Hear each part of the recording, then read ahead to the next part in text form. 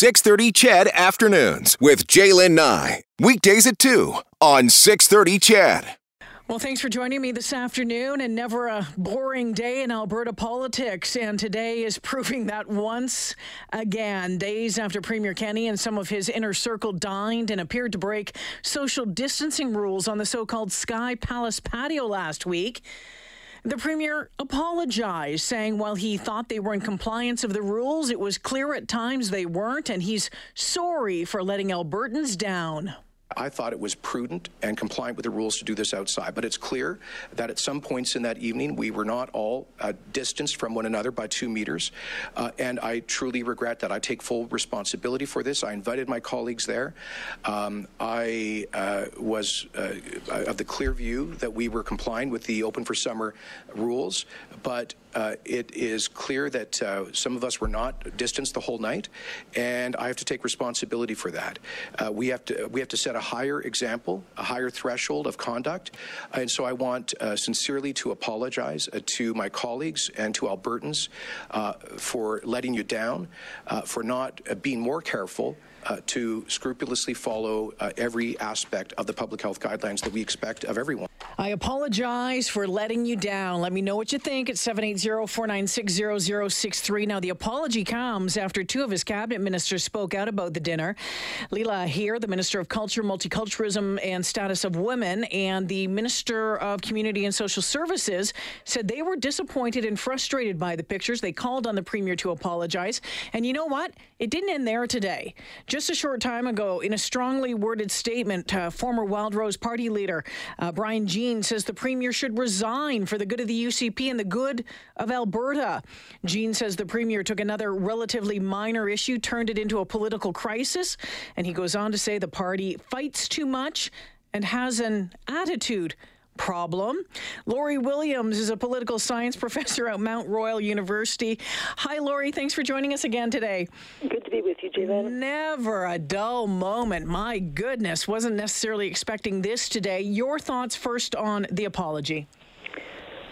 Well, it was an apology, especially, first of all, it was an apology that was given at the end of a press conference about equalization, peppered generously with criticisms of Ottawa, which I think essentially was meant to be a distraction technique. And then in the apology, we're seeing the same kind of, ambivalence or even contradiction that has happened throughout the pandemic, frankly, and actually before that as well, but particularly been noteworthy, where what the standards are and what Albertans should be doing was not particularly clear, to the point where he was asked twice by one reporter about whether he was actually or had been engaging for days in gaslighting Albertans, saying that what they saw was not what they'd actually done. So, I mean, the fact that there's an apology is noteworthy. The fact he's saying, I'm sorry and I'm taking responsibility personally for what happened is, I think, a first so far in his government, and that, I think, marks something that is worthy of note. You know, interesting to see how this kept bubbling over the past number of days, you know, from the moment the photos came out, and then we saw more and more people speak out. Then we had 2 cabinet ministers, you know, add their voices to this. Now, when we talk about discourse in this party over the past number of months, more and more, seemingly it had been from the backbenchers, from, you know, certainly not cabinet members, ministers. What do you make of that? Was the apology in part to quell a dust-up that could have been coming inside of his cabinet? I don't think there's any question about that. And again, the same reporter who was saying that the Premier was telling people not to believe what they were seeing basically said the only reason he was apologizing was because he was facing a revolt from within his own cabinet. And this starts with Leela Aheer, historically a very moderate and loyal supporter of Jason Kenney. What's striking to me is that she had to go onto Facebook to get that message out to the Premier. She clearly was not either having access to or being effective in her communication with the Premier for nearly a week after this happened, and that, I think, is quite striking. It seems to reinforce the image that, or the impression, or the narrative that we're hearing persistently, that the government is being run by a small inner cabinet, or if indeed many of them are elected officials.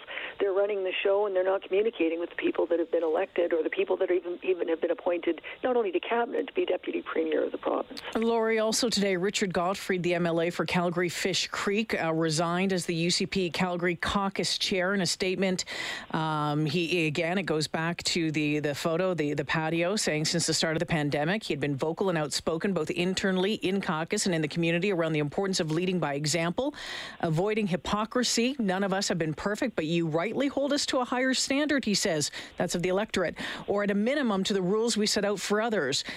He's calling on all elected officials to show leadership. It's not good days for Premier Kenney, is it? Not good months. Frankly, it's been over a year. 16 months that a number he himself quoted many times today, and for much of that time, although he will hearken repeatedly back to the beginning of the pandemic when we were ahead with respect to PPE and to ventilators and so forth, the reality is that this government's leadership has caused significant unrest within the party, even amongst the party faithful. These aren't just former Wild Rosers or people from former Wild Rose ridings. These are people from a constituency that you would expect to strongly support the Premier and upon whose support he has historically relied. And again, it's not what happened last Tuesday that's the only problem here. The fact is that this is part of the drip, a continuing or persistent pattern of behavior, which seems to suggest that they don't take seriously the lessons of the past. They don't seem to understand what it is that Albertans are looking for, and they don't seem to respond effectively to that. We'll talk about former Wild Rosers and talking about that drip in a statement today. The former leader of the Wild Rose, Brian Jean, put out a scathing letter to the Premier. Now, he has been critical of the Premier before, but this was really his strongest language. He says in one part the Kenney government has a real how problem. Even when they do things that Albertans overwhelmingly support, they somehow manage to do them in a way that offends and angers the most people possible. This government likes to fight too much. What did you make of that? Well, unfortunately, what he's saying has a lot of merit to it. Again, in the press conference today, we had another reporter point out the fact that for days, the Premier, that is, denied that he had even broken the rules, that there was nothing wrong with what he'd done, and a number of his staff were sending out attacks on social media against people who were raising questions about what Jason Kenney today acknowledges happened. So it's that sort of pattern of attack that has, rather than sort of leading by example, encouraging, and so forth, there's been this tendency to dismiss or disparage those who criticize the government. And again, it's not effective at generating support. Before I let you go, you mentioned at the start of the interview that the apology came after he made this announcement on the equalization referendum, kind of put it at the back end of it all. The equalization referendum, I mean, this, he says, promises made, promises kept. This was something that they campaigned on. But we know that this holds really no teeth whatsoever.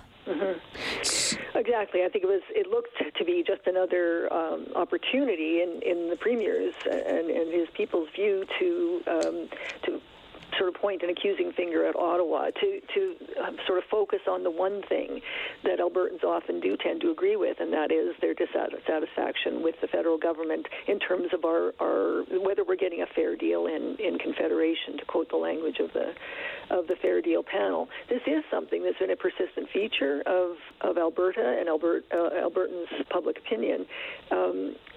But again, in recent polls, we've seen more support for the federal government and Justin Trudeau than for Jason Kenney. So the two things. So one is one that it looks like a distraction, and the second that it's even if all Albertans or a majority of Albertans agree that this is something that ought to be done, the Premier isn't in a position to do anything about it. He's claiming that a decision by the Supreme Court of Canada that forces the federal government to negotiate. I'm not even, frankly, convinced that he's interpreting that decision. The decision actually said there was an obligation on the part of Canada, not just the federal government, but other provinces, to negotiate in good faith.